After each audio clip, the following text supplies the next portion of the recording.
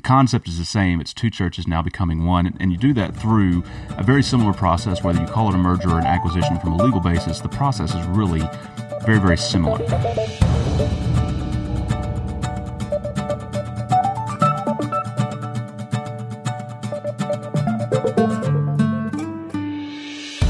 Hello, and welcome to another episode of Law and Church, a podcast for church leaders. My name is Brian Fitton. I'm here with Josh Bryant, managing attorney at Church General Counsel and an ordained pastor. Hey, we are back in the studio recording again. We're very excited to jump into an awesome topic today, Josh. But how have you been? What's been going on? Lots of good stuff going on. Got a book coming out here pretty quick. It's come back from the editors on bylaws and business meeting, and so now I'm editing their edits, and I'm sure they're going to edit my edits, and we'll see how long it takes to get. So much editing. Yeah, I know. We'll see how long it takes to go through the process, but it'll be coming out here pretty quick, hopefully, and so working through that, lots of great stuff going on. Yeah, lots of good stuff. So. That's exciting times. And where can people find that book to get pre-orders or anything like that? What's going on with that? Yeah, so we're going to have some stuff on churchbylawsbook.com. Okay. That's one place you can go. Certainly we'll let everybody know when it's going to go live on Amazon and all your other book purchasing apps or e-readers or whatever you want to, however you want to read it. So that should be hopefully coming out. We'll have more information on that within the next month or so, I think. So, lots of good stuff. Awesome. Good stuff. Well, hey, today, though, we're going to be jumping in basically for our church leaders here, how churches are better together. Kind of go into a little bit about what we're going to be discussing today.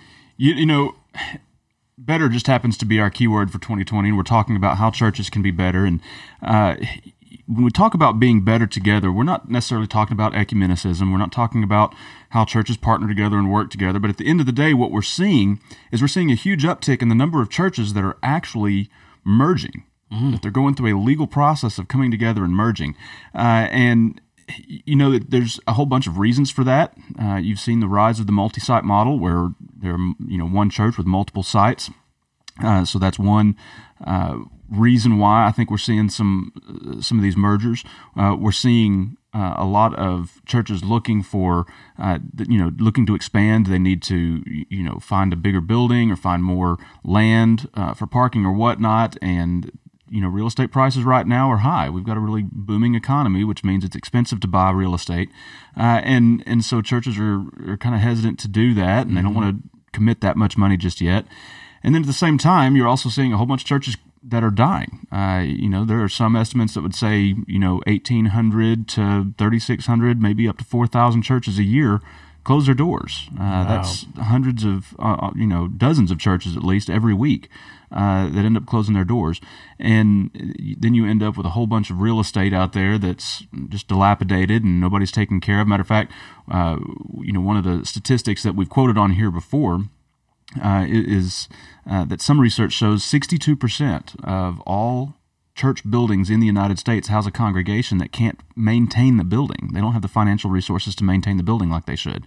And so we're in this situation where we've just kind of got this really great environment for churches to come together and to merge and to come into and become one church. So you've got some growing churches that may be a little bit healthier, that need bigger space, and you've got some older churches that may be dying. They may see their numbers declining, and that's kind of almost a match made in heaven, pun intended there, for two churches to come together and become one church. You've got other churches wanting to be multi-site, and so they'll merge with another church and become one organization.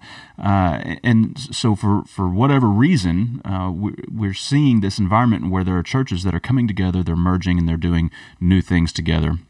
So, yeah, that's what we're going to talk about. We're going to talk about church mergers today. Absolutely. It's exciting stuff to get into, and then obviously, I mean, it's one of those things that I think a lot of churches, it feels like it's failure or something if you're merging, but I mean, if you're doing it for the, like I talked about, for the kingdom, I mean, it makes sense. Yeah. It makes sense in the long run.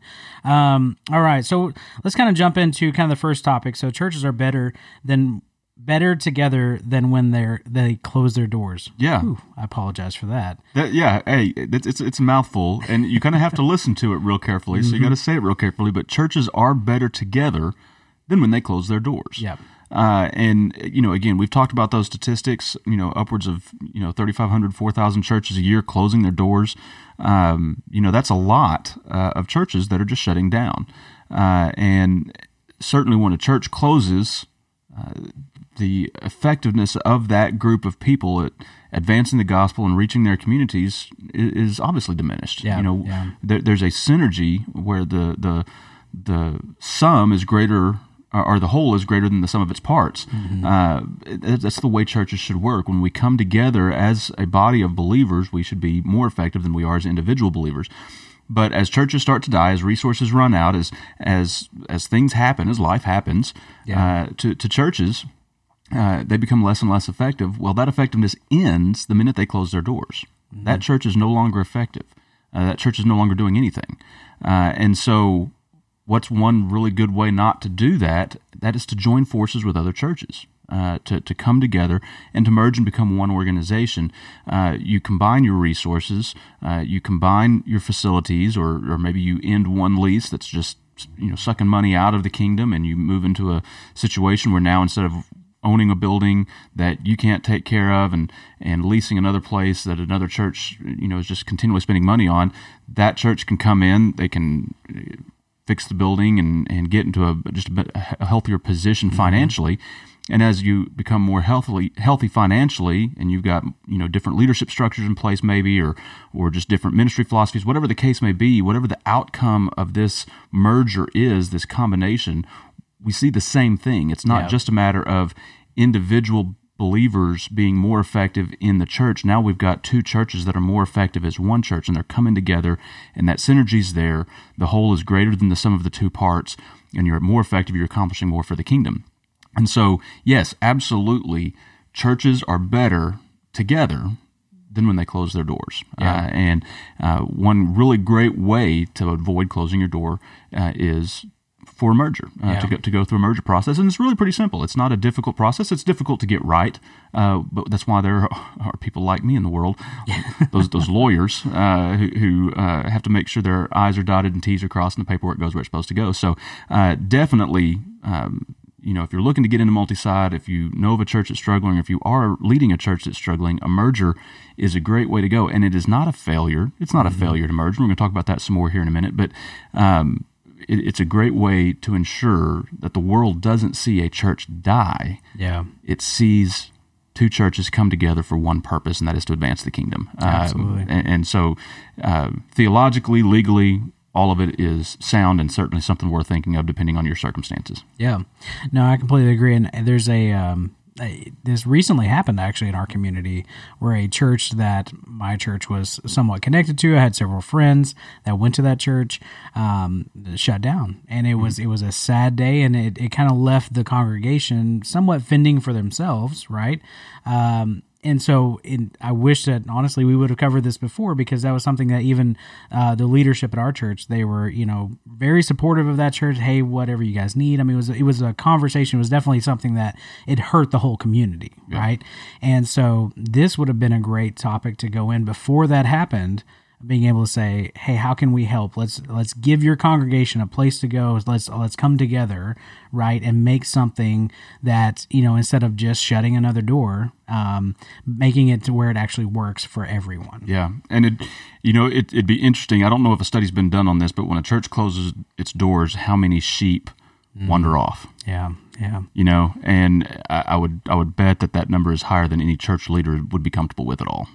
Yeah, absolutely. When you think about that before, it's they don't have a place to go. They don't know who the new people are. They don't know, all of a sudden you start forming these small groups or cliques or whatever, and it's like you need to have a cohesive communication plan. You need to have all of that in place to be able to direct them, because essentially as church leaders, it's your responsibility. You're in charge of them. You're responsible for them. You're the shepherd. Even if your church is closing. Yeah, absolutely. That's great. All right, so let's talk about that. So let's talk about the merger process. So what does that look like exactly? So churches can become better together. They are better together than when they close their doors, but they can become better together through this merger process. And in the legal world, we call it M&A. Mergers and acquisitions, all right? We don't like to talk about acquiring a church because nobody owns a church except Jesus, and so a church can't acquire another church. That doesn't really work, even though you kind of acquire the other property or acquire assets or whatnot. But ultimately, it's not really an acquisition. It should be more considered a merger. And you can put any number of names that you want to with it. I know a church in Florida that I've worked with in the past, and they didn't call it a merger; they called it an adoption. We're going to adopt that church, wow. Yeah. and that's how they became a family. And so you could call it a marriage, you can call it an adoption, you can call it a merger, you can call it an eggplant if you want to. But at the end of the day, the concept is the same. It's two churches now becoming one, and you do that through a very similar process. Whether you call it a merger or an acquisition from a legal basis, the process is really very, very similar. And on the website you can find a kind of an 8-point process that you can go through, but you can really boil that down even further to about 4 steps that you can take. And the first one of those steps is to go into some negotiations. You've got to be able to negotiate with this other church, and you guys have got to come to an agreement on exactly what this new church is going to look like. Who's going to be employed? Is there anybody who's no longer going to be employed? What's the name of the church going to be? Where are we going to meet? Who's in charge? What's our theology going to be? Mm-hmm. What's our statement of faith? Our creed? What is that going to be? How are we going to merge the membership? If this is a congregational church where we've got members who vote or partners who vote, how do we merge those together? How do we handle deacons? How do we handle small groups? How do we handle the property and the finances and all that other stuff? There's a lot that you've got to go into, and you've got to be very, very detailed in what that looks like. But you've got to have those negotiations. You've got to have those conversations about who's going to do what, when, why, and how. So you've got to go through those negotiations, but then there's a due diligence process. And we can, if you're an idealist like me, it's easy to get hung up on just this notion of, come hell or high water, we're going to merge these churches because that's what the gospel and that's what Jesus would want. We've got greater synergy. We're going to be able to reach more people. We're going to be able to advance the kingdom. Let's just plow through it. But you've really got to do some due diligence. You've got to take a look at finances. You've got to make sure that we know where the debt is. We need to make sure that there aren't any contingent liabilities out there, meaning people who may sue the new church because of something that happened while the two churches were separate. Mm-hmm. That's something that you got to think through. Yeah. You've got to know where the property is. You've got to know where the money is. You've got to know what the cash flows look like. You got to know how many giving units you're talking about. There's so much you've got to look into. You really need to do a deep dive into some of these things. And a lot of times it's good to have an accountant who can come in and audit both sets of books and make sure everybody knows where the money is and how the money is moving. Certainly when I do a merger, I go through that due diligence process myself with my clients. And so definitely have to do your due diligence. Make sure you know what contracts are out there, how much money are we going to end up losing as a result of this? Because that's possible too. You may have to buy out a lease, or there may be insurance rebates that you have to forego or whatnot. There's all sorts of different things that could come up. So you got to do that, but then you've got to come up with a plan of merger, and that's where you take your negotiations and your due diligence and you put it all into one document that says, here's our plan, here's what we're going to do. And you're going to talk about your new name, you're going to talk about your new leadership structure, if you're going to have a new name and a new leadership structure. You're going to talk about what to do with the deacons and the members in the small groups or Sunday school classes and where you're going to meet and all that other stuff. So all of that stuff comes into this plan of merger. And then once that plan of merger is approved by the churches, either by the board of elders voting on it or the congregation or however your church's bylaws require you to operate under that scenario, once it's approved, it's just a matter of filing the right paperwork with the state office, depending on what state you're in. Most states, it requires you to go to the Secretary of State of that state to file that paperwork, but then it's just a matter of filing the paperwork. It can take months for that paperwork to go through. It's still a government bureaucracy. Yeah. But at the end of the day, you're going to file that paperwork one way or the other. You're either going to file articles of dissolution or you're going to file articles of merger. And when you file something with your Secretary of State, you're telling the world something. When you incorporate for the first time and you file articles of incorporation, you're telling the world that this church exists. Yeah. When you file those articles of merger, you're saying these two churches are now one and we're working together to advance the kingdom. If you file those articles of dissolution, you're telling the world this church is dead. This church has died. Yeah. And that's not a powerful. message. It is, and that's not a message we want to send. And so one way or the other, somebody's going to be filing that type of paperwork. It might as well be articles of merger rather than articles of dissolution. So that's the process that you go through. Again, it can take months. It can take some time. it's worth it. Yeah, absolutely worth it. Well, and that's what kind of brings up our next point, which is churches demonstrate the gospel better together. Because, like you said, it's a powerful statement in order to say, hey, this church is dead, or no, hey, we're coming together. And that's what the hope of the gospel is all about. That's what it's all about. Talk a little bit about that too. You know, I wish I could say it as eloquently as Jesus, but I'm not him. And Jesus said it best. He prayed it, and it was that high priestly prayer in John 17. He's on his knees. He's fixing to go to the cross. And he's praying for his disciples. Matter of fact, he's praying for you and I, Brian. He's praying for us. And he says, I do not ask for these only, meaning his disciples, but also for those who will believe in me through their word, that they may all be one, just as you, Father, are in me and I in you, that they also may be in us, so that the world may believe that you have sent me. The glory that you have given me I have given to them, that they may be one even as we are one. I and them, and you and me, that they may become perfectly one, so that the world may know that you sent me and loved them even as you loved me. So that's John 17:20 through 23. And I always, when I'm doing my quiet times, I'm always circling the words "so that" or "for," or "in order that," because that tells me why. And I'm one of those kind of guys that has to know why. And Jesus here is saying, let's be one. Let's come together. Let's let believers be one, so that for the purpose that the world would know that the Father sent the Son. Yeah, that's super powerful. Brings a purpose. That's the whole purpose. That's the whole purpose. Yeah. And really, that needs to be the motivation and the purpose behind our church mergers. Is we're coming together so that the world would know that the Father sent the Son, that we are one. We're coming together for that purpose. Now, is it just going to happen just by making that statement? No, of course. There's going to be work beyond that we've got to do. We've got to continue to be the church. We've got to make disciples. We've got to worship. We've got to do missions and so forth. But ultimately, when we come together, when we say we're not going to be a dead church that Jesus can't come back for because we no longer exist, we're going to be a unified church. We're going to be a merged church. We're going to come together, and then our purpose together is going to be so that the world would know that the Father sent the Son. Yeah. And that's the whole purpose. So when we merge, when churches come together rather than split apart, when churches come together rather than letting a church die, when churches come together, even two healthy churches, say we're going to come together because we care more about advancing the gospel than our own autonomy. We're going to come together, we're going to work together, we're going to build this synergy. We're doing it because we want the world to know that the Father sent the Son. Wow. Powerful stuff right there. That's a great reason for your church to merge. Absolutely. And what a great testimony to the world, too. As people make mistakes, there's pain. And we talk about it from the sense of a church who is struggling, right? But also as two healthy churches coming together. We're still all still human. We're all still going to make mistakes. There's going to be some of that just drama, I guess, in there, but being able to handle it like Jesus said, what a testimony to the world of being able to say, hey, there is a difference, and here is the proof of that. Yep. So. And we don't hear this a whole lot anymore, but I remember growing up, the big word, the bad word in church, it was the S word, split. Oh, yeah. Church splits. It was a big deal. We don't hear about it a whole bunch anymore. And maybe that's another reason why we're seeing such a big increase in church mergers, that we saw an increase in church splits, and now those churches aren't sustainable, and so they're coming back together and merging. And I've heard examples of that, where two churches who were once separate are now together again. They were one church, they split and over an argument, and now they've come back together.